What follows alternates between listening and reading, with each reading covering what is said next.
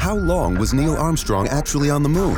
When did Europe start speaking English? Did Marco Polo really go to China? CuriosityStream is the streaming service for all things history, plus science, wildlife, and more. What's the real story behind the Mona Lisa? We've got that. What caused the collapse of Rome? We know. Where did we find mankind's earliest ancestor? Come find out. For the holidays, give the gift of curiosity with 25% off gift cards for your curious cohorts. It's holiday shopping season at curiositystream.com/gift. Hey, can I tell you a secret? The secret to getting a great shave without any nicks, cuts, or irritation isn't 3 or 4 blades, a soap strip, or a swivel head. It's just supporting the blade. Yeah, it's just supporting the blade. Don't let it flex or bend. That's the secret to limiting shaving irritation. At Henson Shaving, we use our 20 years of aerospace manufacturing to keep the blade from moving. It's not the coolest answer, but it's the right one. To learn more and to get 100 blades for free, go to hensonshaving.com/holiday. This is an official download from thecustardtv.com. It's the first podcast of 2023, and I thought just to change things and to prove how we're progressing with it being a new year, I'd welcome Matt, who's very rarely here, and Dawn, who, if this were real, would probably live here. Hi Matt, hi Dawn, how are you both? Even though we know it's all a pretense, we got to do it for the listening ears. How are you both? I do wonder if people think me and you do live in a house together sometimes. Well, that'd be easier, considering how good your internet is. I've heard the phrase old married couple a few times. You know what, though? If you like it, you should have put a ring on it. That's all I'm saying.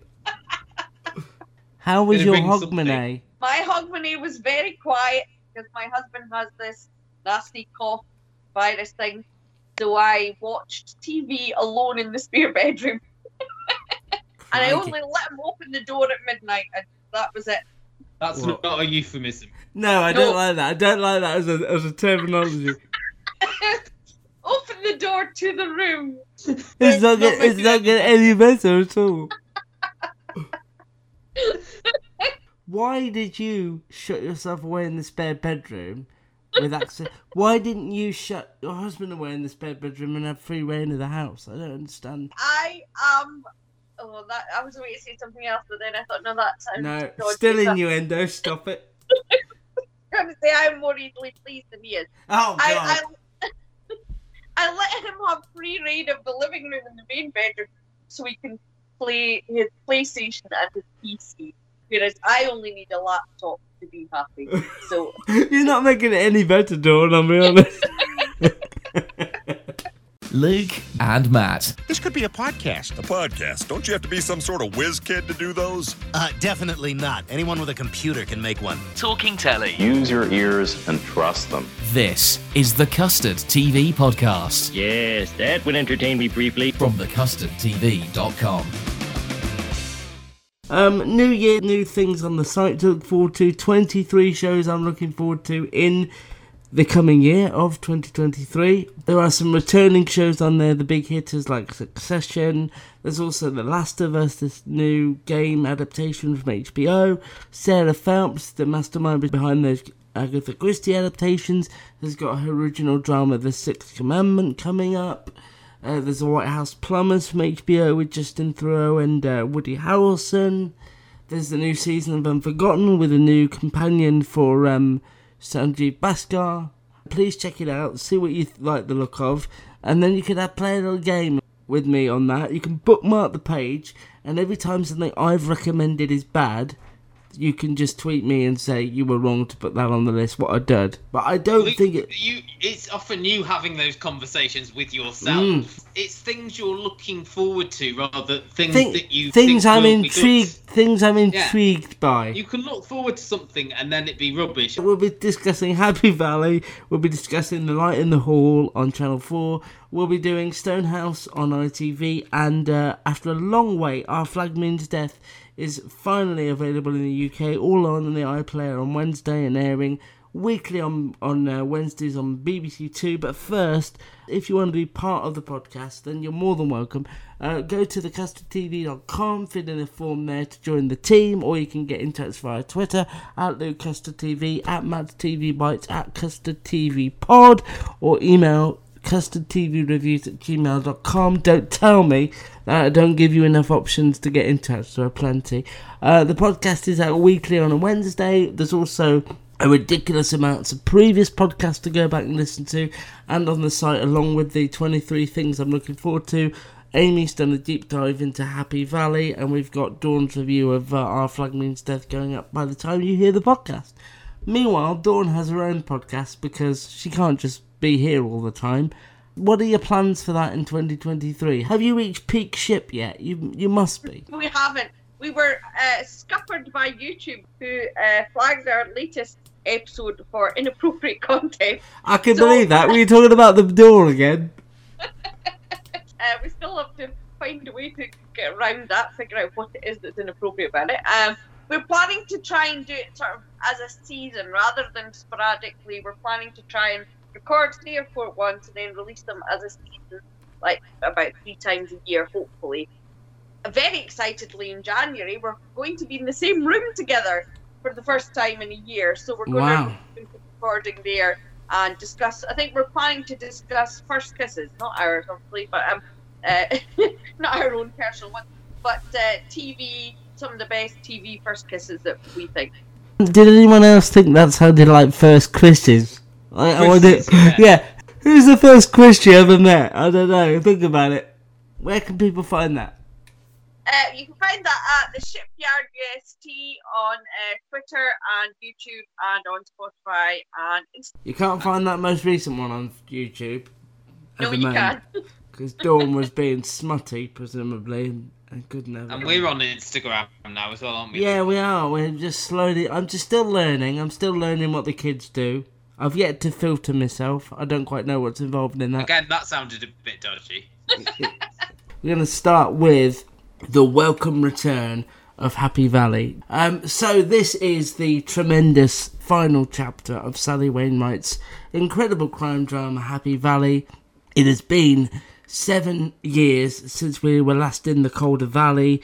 In fairness to Sally Wainwright, she did say, I'm going to wait till Rhys Connor, the actor who plays Sarah Lancashire's grandson Ryan, is of age to tell the story that I want to tell to finish off Happy Valley. So we've had to wait. But the episode begins with Catherine being called out to a muddy, abandoned area where a human remains have been found. She recognises the man from his plate in his mouth.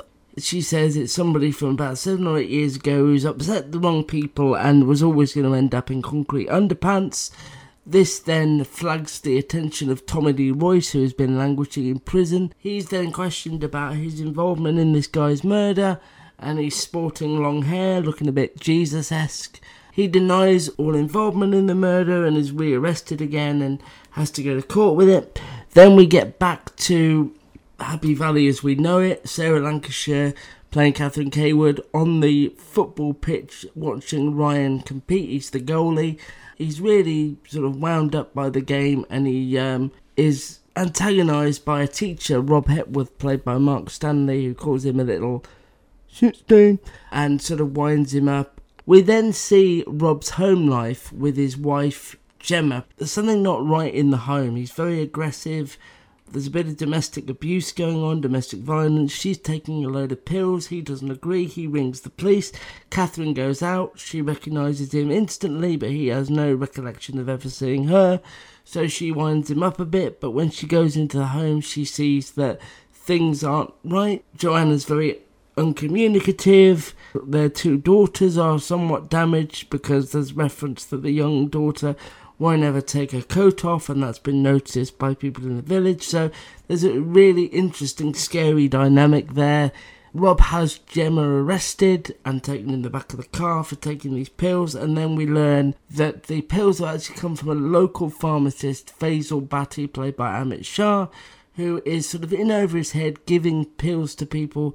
Not maliciously, I don't think necessarily, but it's sort of something he started that's got out of control, and he's now instrumentally linked with a crime family. Maybe the Kneževićes, that might be me jumping to conclusions. They never outwardly said it, but I think He's sort of been threatened by them to keep the supply going in.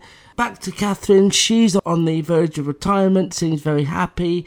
And then the episode ends with the revelation that Ryan has been visiting his dad secretly without Catherine knowing. Tommy Lee Royce has been moved to a nearby prison, and somebody within Catherine's trusted circle, a man and a woman, have been taking Ryan secretly to visit his dad, even though anybody within that inner circle knows that that's a dangerous and terrible thing to do. Dawn, how quickly were you back in the world of Happy Valley? What did you think? Tell me you loved it. Of course I did.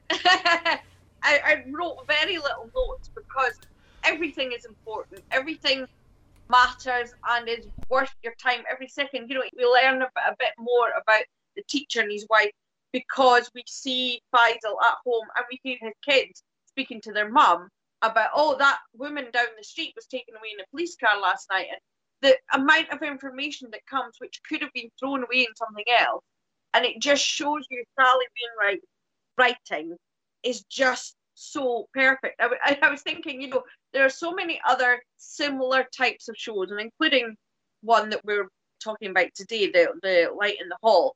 And you watch them and you go, they're really good.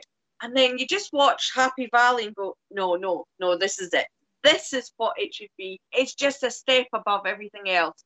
And that's, I think, largely down to the writing, but obviously the performing as well.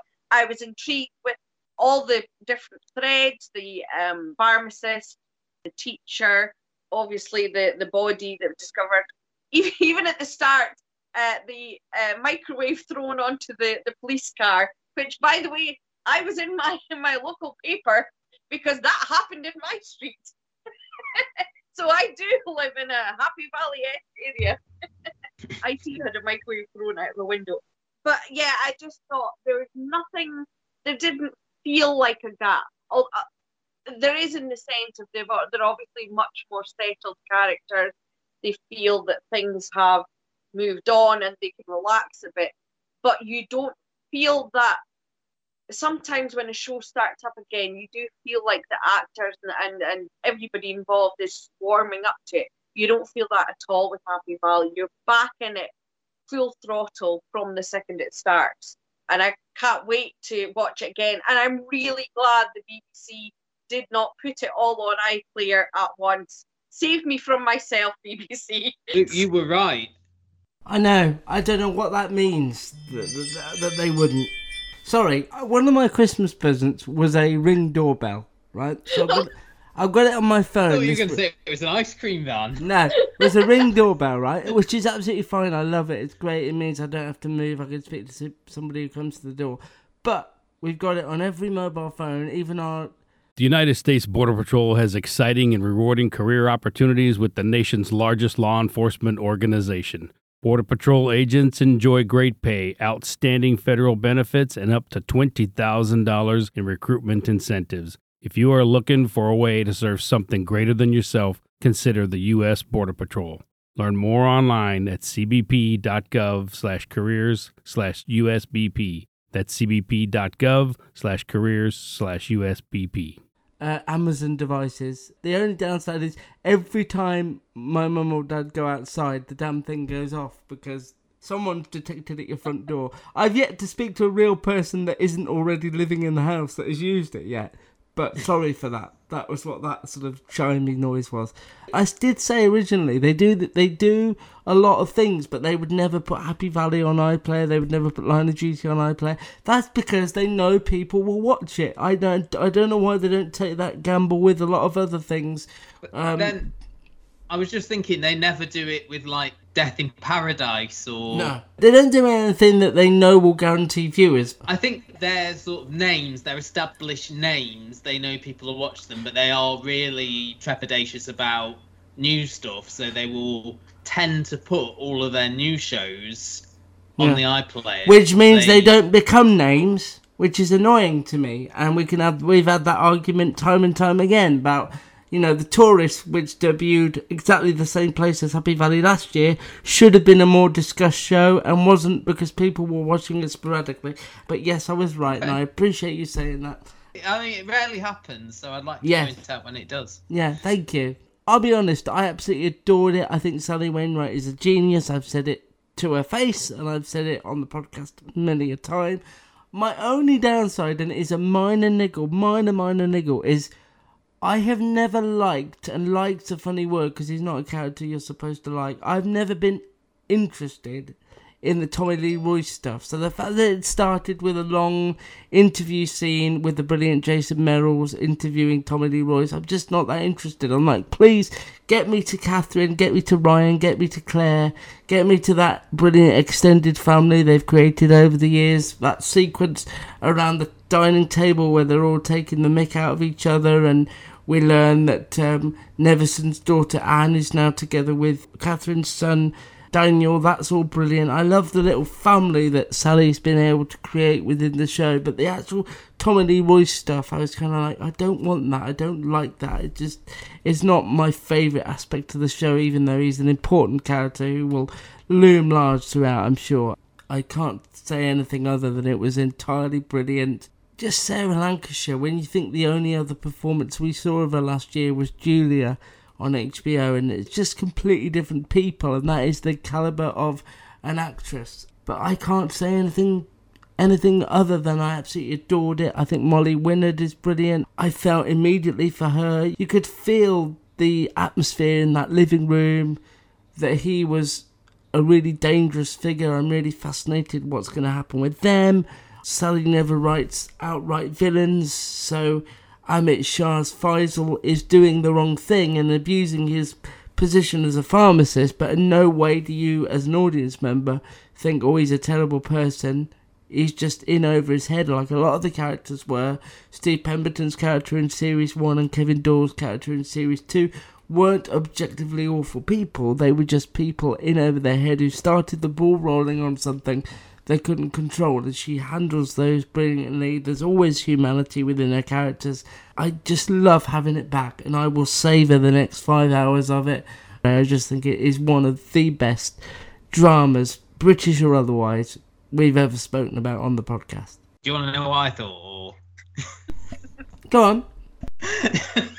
Yeah, you sort of stepped all over my point there, because I was going to mention about how similar the Faisal character was to those other two characters. If you had that minor niggle about Tommy Lee Royce, which I didn't, that was my only minor niggle, was that it certainly very similar to the Kevin Doyle character last time I found Faisal. These men who think they're sort of ahead of the curve and then quickly find themselves in deep water seems to be quite a trope of Happy Valley. Not a criticism, more of an observation perhaps, and I have got that trust in Sally Wainwright that the next time we see this character in the plot will go along, that I'm sure it will be different. It's just obviously it's the first episode and we need to establish everyone quite quickly, and there was a colourful cast of characters as ever.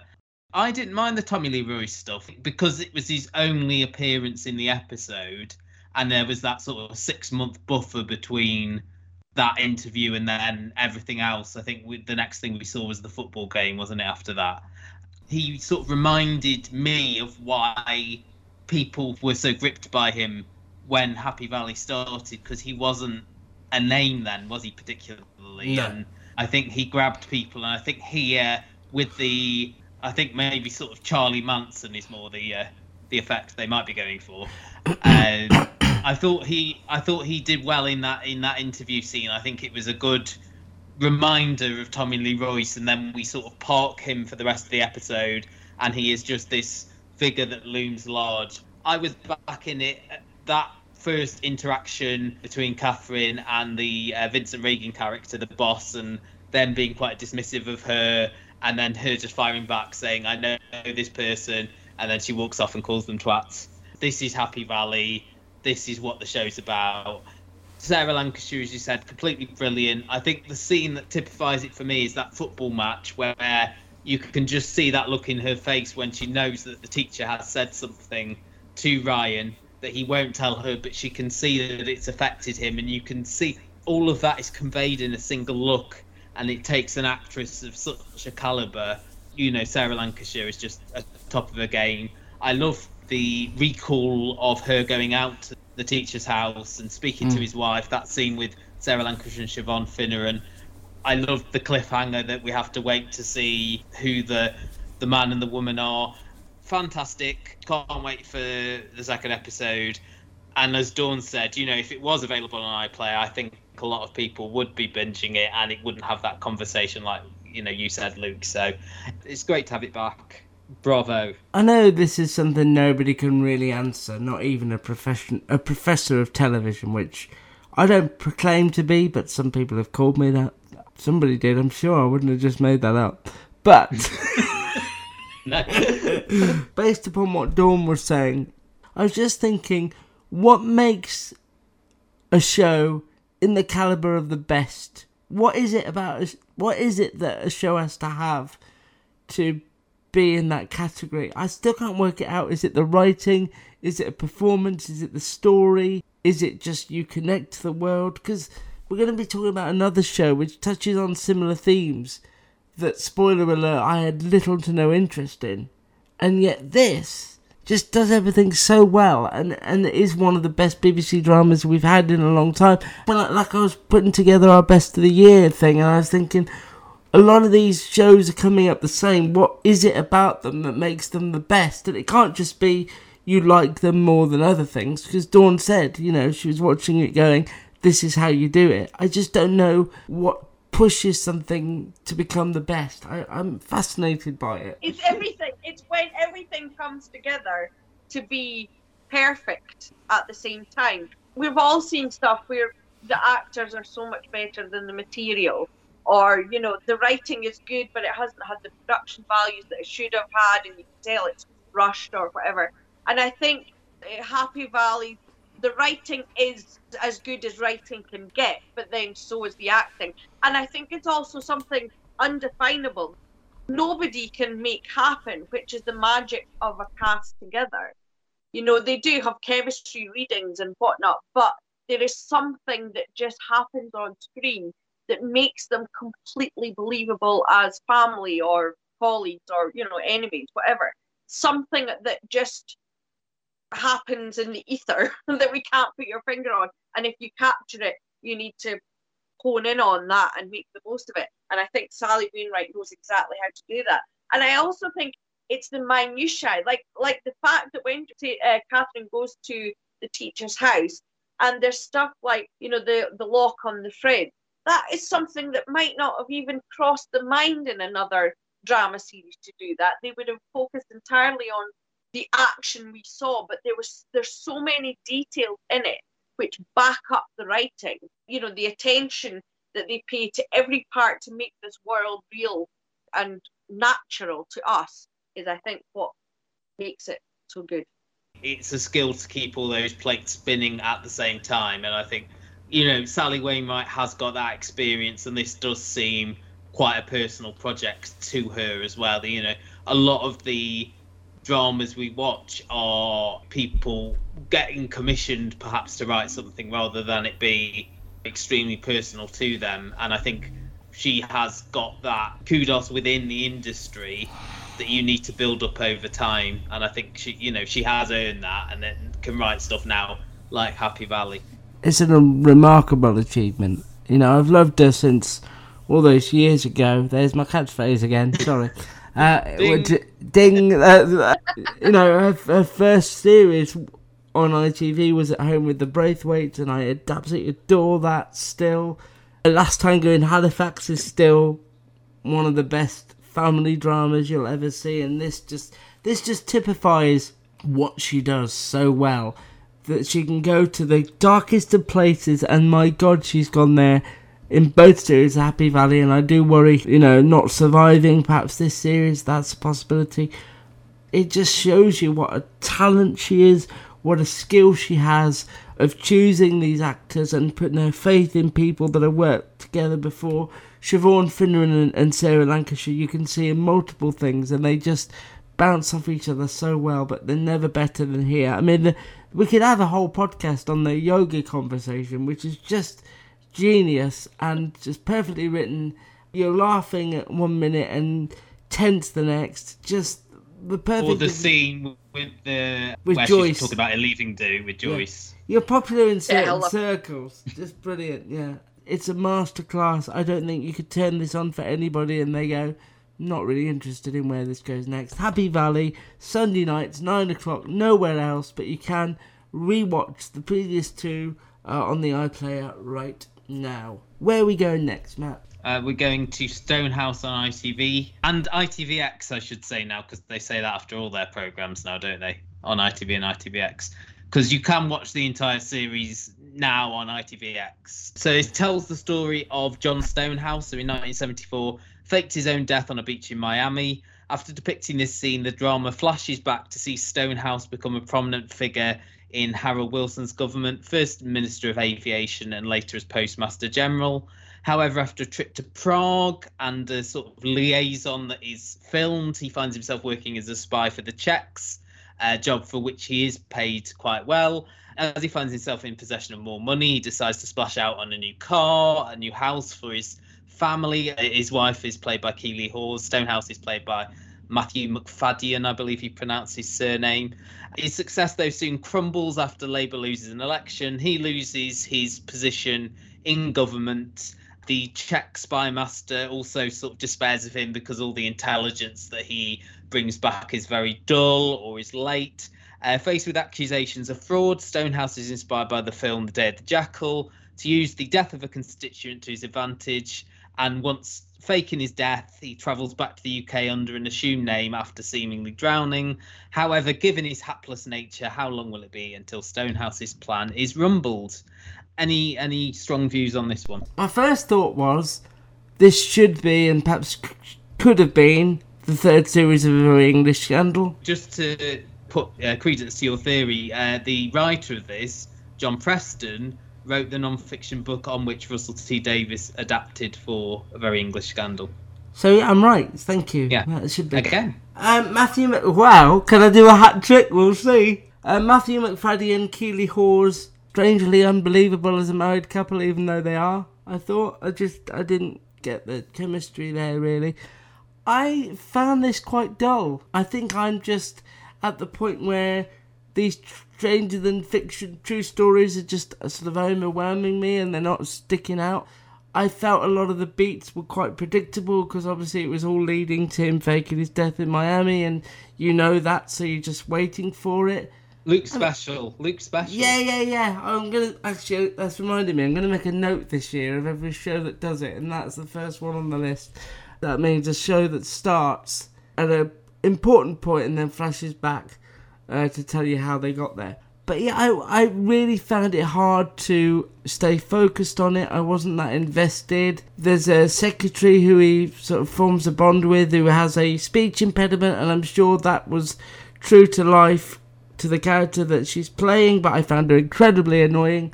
You know, it's like blooming Elle McFudd. I thought, my God, that's who she's doing. I don't know. Every reference is Yeah. I'm staying relevant to the kids. I didn't connect with it, and I had planned on, you know, this was on our Sky Planner. It was going to record tonight. The first one airs, I believe. Planned to record them all based on the fact that I was interested in the story and the cast is good, but in execution I was a little bit bored, I'll be honest. Yeah, I mean, I think it's one of those things. You're right about Keely Hawes because she's barely got anything to do, certainly in this first episode. As it goes on, and, you know, the second episode, obviously he is in the background having faked his own death. Maybe she will have more to do. But here, as you say, they're very disparate. I think for me what it's missing is like a proxy almost. Obviously there are allusions to the Canoe Man drama. You know, you could make the link there. That was one of ITV's most popular last year. Again, sort of a fake death. But in that, obviously, you have Monica Dolan's character as the lead and in on it, and her torn on what to do, really, on how to proceed. But here, it was all Stonehouse. You know, there was very few other characters. You had a bit with the wife. You had, as Luke mentioned, the assistant with the speech impediment. We had Kevin McNally, who now has an R in the middle of his name for some reason, as Wilson, who I thought was very good. I liked the Czech spy master and their interactions, getting more and more frustrated. I mean, these smaller characters work, like the bank manager as well. I quite liked as well. You know, those small interactions. This is a character now that McFadden can play in his sleep. You know, obviously Succession was a bit of a turning point in his career. We saw him in Quiz as well, but you were never sort of compelled by this sort of oafish figure who sort of believed his own hype. It's not someone you can really sort of warm to, really, is it? You need someone else there. You need someone who is almost with you, laughing at him, going, isn't this guy an idiot? And you didn't have that. You just had him on screen. The score really wound me up. This sort of Catch Me If You Can title sequence. Yeah, and reminiscent. It's a guy called Saul Bass from the 60s did sequences like that, and they have been aped over the years. So it's kind of tonally, I found it a bit confusing, and the score really wound me up. It never slows down. It's never not there.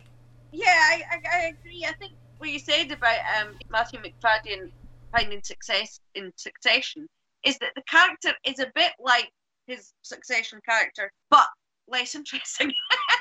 It just makes you go, oh yes, his character in Succession is the same, grasping for power and money, but a bit. Discover, this is Daniela. Hi, it's Jennifer Coolidge. I just want to thank you for making me feel so special. I earned cash back on debit for my dinner party groceries. That's great, but with Discover Cashback Debit, we give everyone cash back on everyday purchases. Anything else I can help you with? Do you like asparagus and mushroom sorbet? I've got leftovers. Introducing Discover Cashback Debit, a checking account with cash back. It pays to Discover. Eligibility and terms at discover.com/cashbackdebit. Discover Bank, member FDIC. Hello, it is Ryan, and we could all use an extra bright spot in our day, couldn't we? Just to make up for things like sitting in traffic, doing the dishes, counting your steps, all the mundane stuff. That is why I'm such a big fan of Chumba Casino. Chumba Casino has all your favorite social casino-style games that you can play for free anytime, anywhere with daily bonuses. That should brighten your day a little. Actually, a lot. So sign up now at ChumbaCasino.com. That's ChumbaCasino.com. No purchase necessary. VGW Group. Void where prohibited by law. See terms and conditions. 18+. Idiotic and dad dancing equivalent of behaviour, but it's dancing. Just like cringy and awkward. And this is this similar thing. And I think also a problem is, of course, is the timing of it, with how we as a nation are feeling about politics and politicians doing things they shouldn't. And I'm a Celebrity, Matt Hancock and things. Watching a politician be a spy and taking money, hand over fist for dodgy dealings just isn't something that most people are going to be going, ha ha ha, it's not funny at the moment. But I agree, that was the only aspect of it I really enjoyed, was the fact that he was such a bad spy, and his Czech contact just keeps sighing and saying, oh no, that's not interesting, we need something more. And then eventually, when he gets to the point that they don't even answer when he comes to the door and they don't answer him. I don't think there's anything wrong in the performance. I think Matthew McFadden, he is embodying it well. I agree, I don't think there's enough to the story. And I was surprised that we got to the point we did in the first episode. I thought it would take longer to get to the point where he fakes his own death.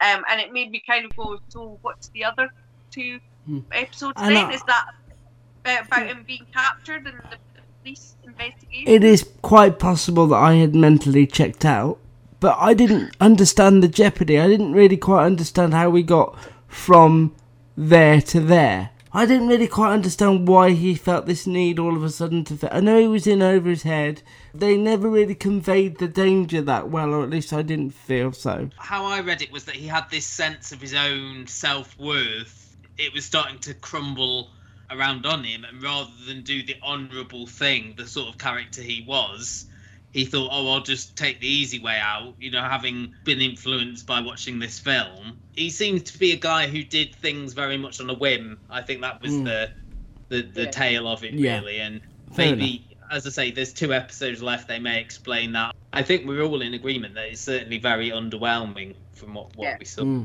I won't seek out the other 2. There wasn't enough depth in there for me. Should we go into The Light in the Hall? We can. So this is a Welsh drama, and I believe it was on S4C last year, Luke, is that correct? That is, and the unique thing about it was, do you know?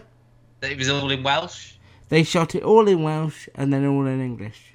Didn't they do that with Keeping Faith as well? I don't know, Dawn. I thought it was unique. I don't feel unique anymore. I made a big speech and now I don't know. They made a point of saying that in the press release, but yeah, you're right, Dawn. I'll turn off the mic and just think about what I'm doing with my life. Jo Scanlon is playing Sharon Roberts. 18 years earlier, she lost her 15-year-old daughter, Ella. At the time, it was an outsider by the name of Joe Thomas, who's played by Ewan Ryan, who was arrested and charged with the murder. However, Joe neither revealed the motive or how he disposed of the body.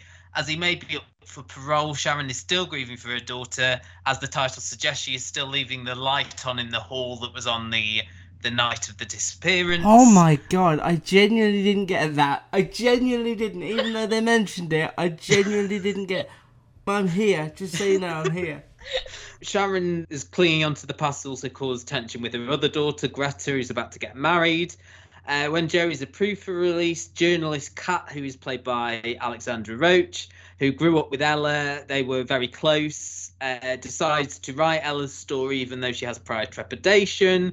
She's also going to return to her hometown for the first time in what we're told is a long time, and what sort of welcome she'll receive. And the end of the first episode reveals that Sharon knows where Joe is staying, and the question is, what lengths will she go to find the truth? I did the Dawn. I watched the whole thing. Oh god, sorry. Welsh. Sorry. I have to say, as I say, when I watched Happy Valley, it did make me go, oh no, yeah, this is so much better. I think there's absolutely nothing wrong with this. It is a perfectly good drama, but when compared to Happy Valley, yes, it feels. It was a really interesting, in that something I don't think is been explored a lot in these kinds of dramas, which was about how we rewrite our own memories to favour ourselves, for our own sanity or just for comfort.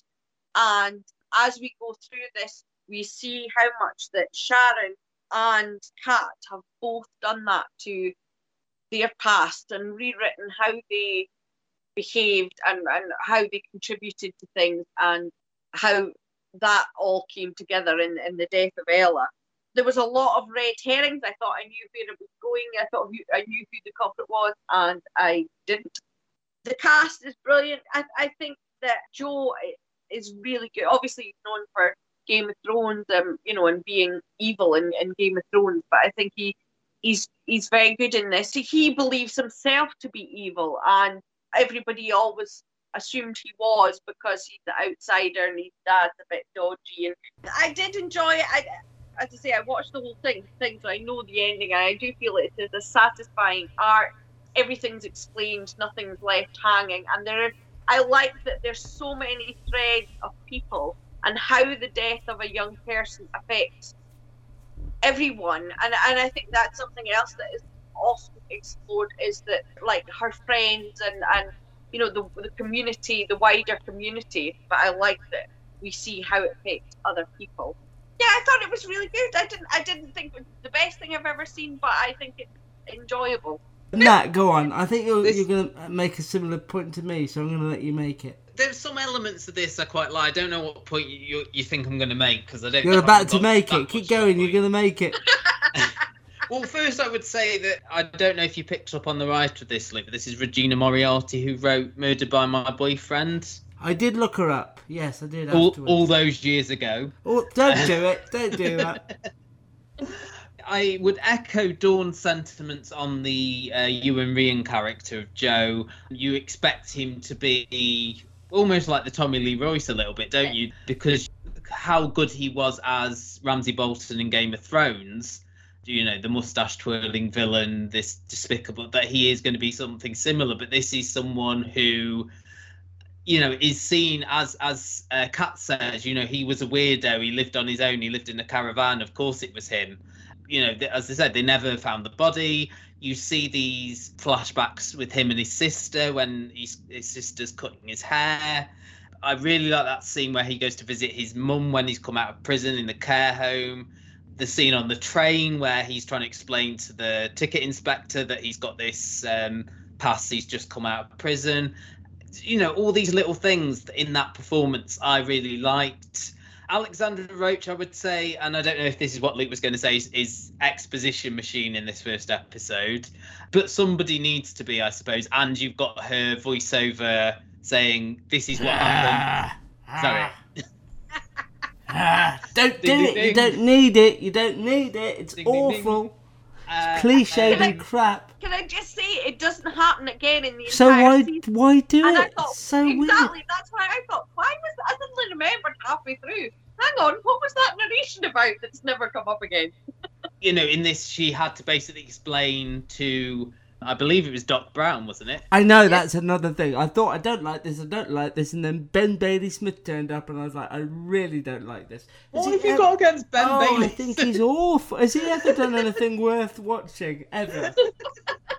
That is a very niche person to have, But I mean, has he ever done anything? Like, he just turns up in these banal, empty shows that I'm like. Well, I think it was very much a functional role, wasn't it? It was very much. Do you believe them as editor and writer? They had no chemistry. They're just awful together. They were also meant to be in a relationship. I know. Yeah.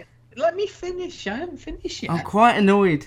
I noticed. And as you said, Joe Scanlon, what you were saying about those memories actually now, the stuff with using especially for you, which was quite annoying, really annoying, I didn't find that annoying. I quite liked that. Was. And then it was. Because it just happens to play on the radio.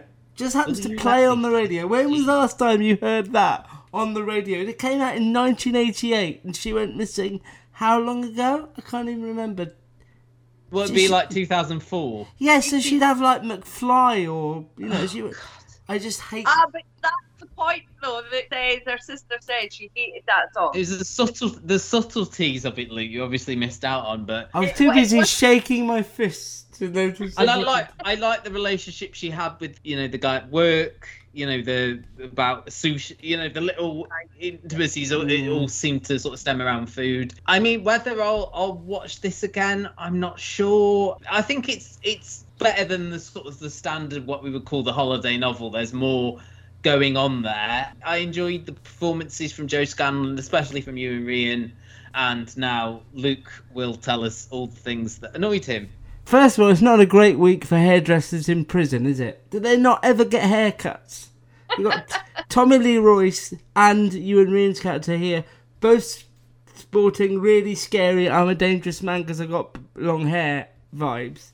I don't quite know why they do a big thing about him having long hair and then cutting it when he comes out. The positive, and I will emphasize that has no S on the end, I really, really liked the young girl playing Joe Scanlon's living daughter, the one who is living in the shadow of Greta, who is living in the okay, I didn't need it from both of you. The one that is sort of living in the shadow of her deceased or missing sister and is trying to move on with her life, trying to get her mum excited about her wedding. I could empathise with that, and that felt real. The rest of it was just so dry. It just felt devoid of any depth. We spoke about Happy Valley. This felt like it was just written. It didn't feel at all grounded in reality. Joe Scanlon, I love her, I will praise her, but she's not a very convincing Welsh person. I didn't buy her in The Accident, and I don't buy her here. I mean, this is something my mum will probably watch, but as far as something with any depth or feeling or any thought I think we've both told you we thought it had depth. Well, you're wrong. But, for God's sake.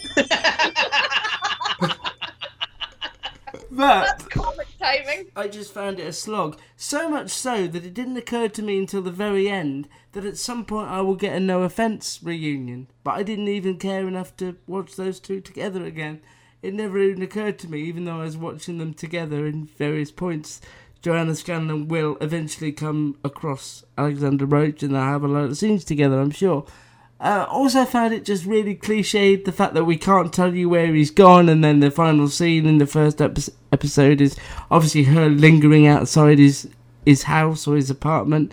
I just felt like I'd seen it a million times before in various different guises. Just no interest in it at all. Watched a lot of TV there, Luke. So. I have. From all those years ago and from recent times. There's just nothing in it that I'll remember.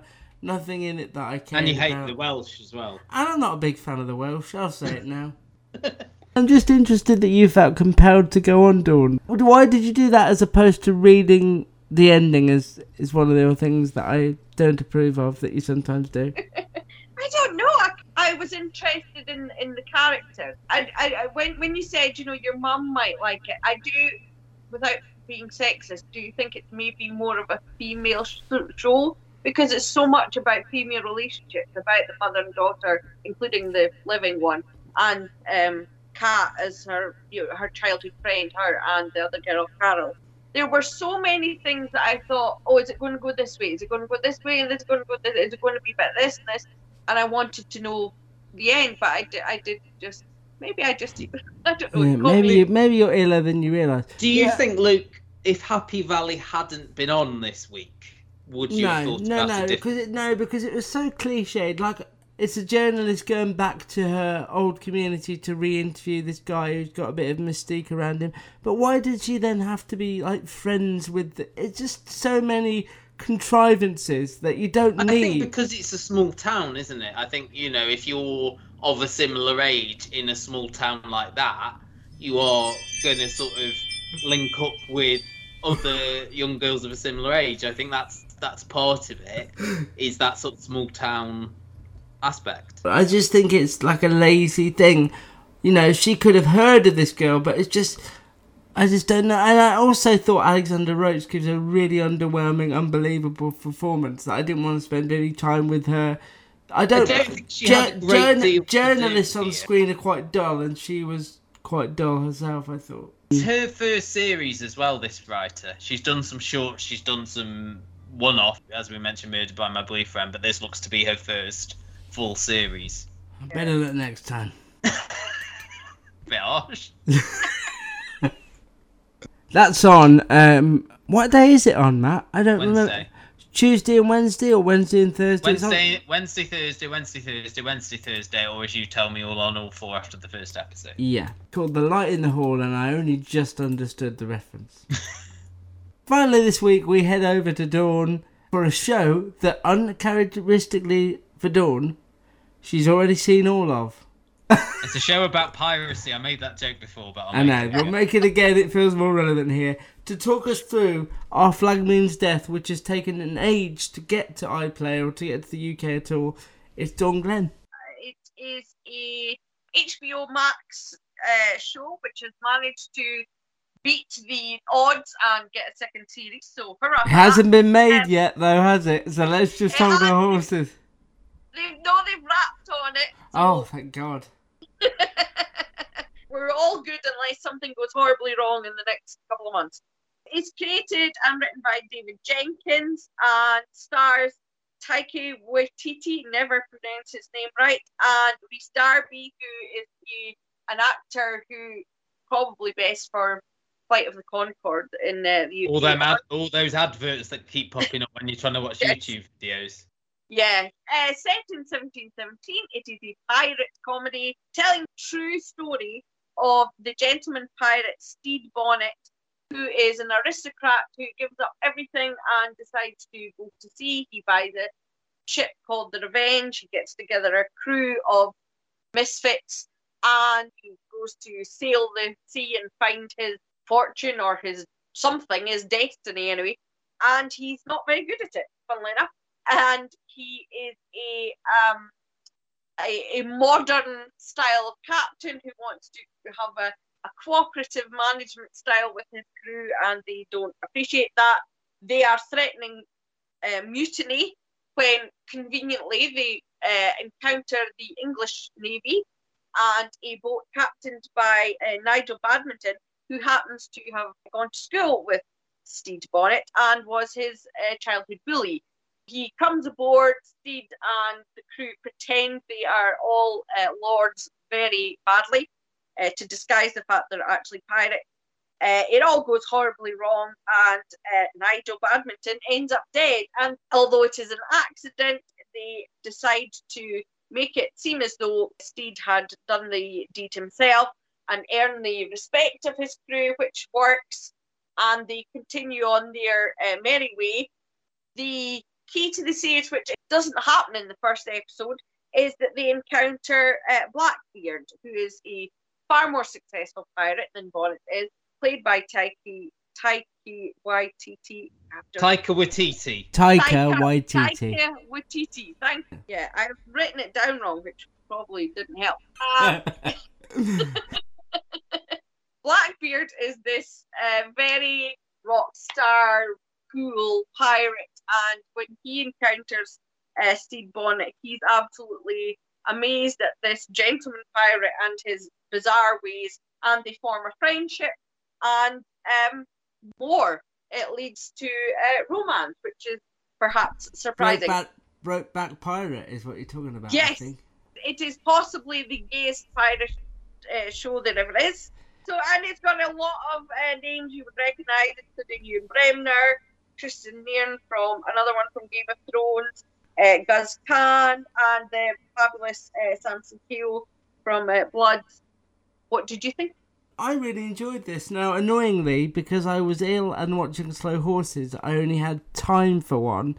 Rhys Darby is one of those performers where, yes, you could make the argument that he always plays a similar sort of character, but I am always on his side. He's just so affable, so warm, so sweet, genuine and sort of naive that I immediately warmed to him, whatever he's doing, whatever he's playing. Even though we didn't get to meet Taika in this first episode as Blackbeard, I was surprised by the amount of depth it had, the fact that it went back to his childhood and you saw what a miserable person he was, and you saw how he didn't quite fit in his family life. And that surprised me, and is what on paper is supposed to be a silly madcap pirate comedy, and it could easily sustain itself as that, has, as you're saying, these hidden depths, these characters that are quite broken and I'm really interested in.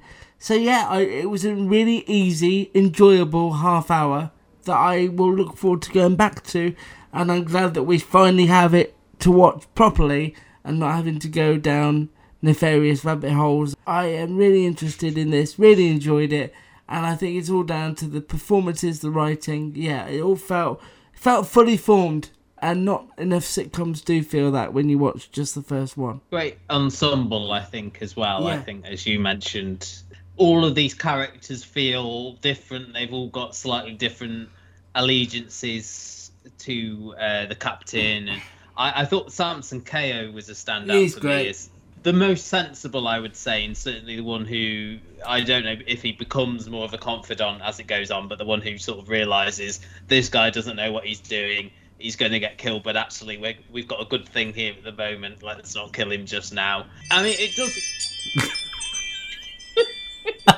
What was the thing where there was like the wind chimes and people kept bumping into them all the time? There was some... Yeah, what was that? I can't That's remember what that. it feels like. I remember that, yeah. You know, someone's coming into the room, you've got wind chimes over the door and they keep bumping their head on. That's what... I do love that image. That's what it is. It's not a doorbell, it's that. I love that. I mean, the two things, and these are weird. The first one's not too weird, but in Stardust, the stuff with Robert De Niro on the pirate ship, and they find out he's quite effeminate, but they sort of warm to him. And also Paddington 2, where he goes to the prison, and like you've got like the Brendan Gleeson and Noah Taylor and Tom Davis, and they sort of all get reformed through his character. And I think what I would say is there wasn't any sort of really sort of laugh out loud moments, but as Luke said, it was really sort of sweet natured. You know, his sort of thing is to try and improve their characters. I did like him reading Pinocchio to them. Yeah, and Peter Pan. We'll never find out what happened to Peter Pan. Yeah. Because he can't do the voices. Like the flag making and things, you know, that'll work for me. You know, as you said as well, we get a lot of backstory. The scene where he's sort of sitting very distant from his wife and children. What's your favourite pig? What's your... Yeah. Like Luke, I will be watching more. I will be intrigued to see how the dynamic changes when Taika Waititi Don't you start. comes into it. We should say that this is all available on iPlayer. It is. Dawn, does the relationship at the centre, does it feel earned? Does it happen all too quickly, or...? No, not at all. It's very believable. The words I used in my article. Because it's two middle-aged men who have no idea really what's going on inside them. So it's not overt and it's not in your face in that sense. It's like they're going, what's happening? What's this? Which makes it all the better as a viewer to watch it. And it takes you along with it because you're discovering it at the same time as they are. We feel it uncover exactly the same pace as they do, and it is very slow. And it is connected to both of their backstories. We get both their backstories in a lot more detail. And, there is so much heart to it for not just them, but other characters as well. Jim in disguise person, we discover their past and why they're in disguise, but also much more about them as a person. Even the side characters get that history. And I think, as you say, you just think it's going to be a silly pirate show, and it does seem to be a bit. But then there's all this undercurrent, to use a seafaring term, that just takes you along with it and gives it so much depth and makes it... I feel like I'm its mum. And I'm like, yes, everybody should love it. I'm proud of it. No, that is fine to feel like that. It's great to feel like that. Well, I'm just glad we got it because there's so many things that we don't get. I believe it's come in a sort of a package with Search Party, which is another HBO Max show that is currently on iPlayer that people have talked to me about and say is worth your time. So we're not reviewing that on the podcast, but that's something else you might want to check out if you are so inclined. Good one this week, apart from the shows I didn't like. Thank you so much. And Luke will be back in March. Early March. I don't know after what for. You've hibernated for a couple of months. After you've dismantled your ring doorbell. I know. I like it. You never know when it's going to go off. It's very phantom season. Right, that is it. Podcast done. First one of the new year. Our Flag Means Death, Happy Valley, both worth your time, and there's other shows on as well. Matt, what's next week? The Rig on Amazon Prime. Dawn will be joining me because it'll be aggressively Scottish. Oh, not again. And also, Welcome to Chippendale on Disney+. Oh, that's Dawn. You'll open the bedroom door for that one, Dawn, I tell you. I don't even know what that means at this point, but it sounded wrong. Bye! Check out the website, thecustardtv.com. Check out the Shipyard UST on all your apps and things. And Dawn and Matt will be back next week. I won't, but I'll see you soon. Bye. Bye. Rate and review us wherever you find us. I think that it's programs like this that help people realize that they're not alone. Search The Custard TV on YouTube, iTunes, and Facebook.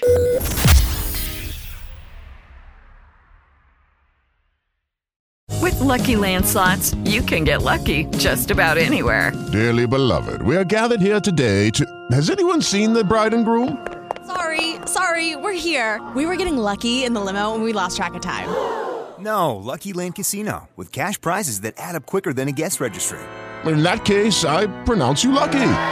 Play for free at LuckyLandSlots.com. Daily bonuses are waiting. No purchase necessary. Void where prohibited by law. 18+. Terms and conditions apply. See website for details.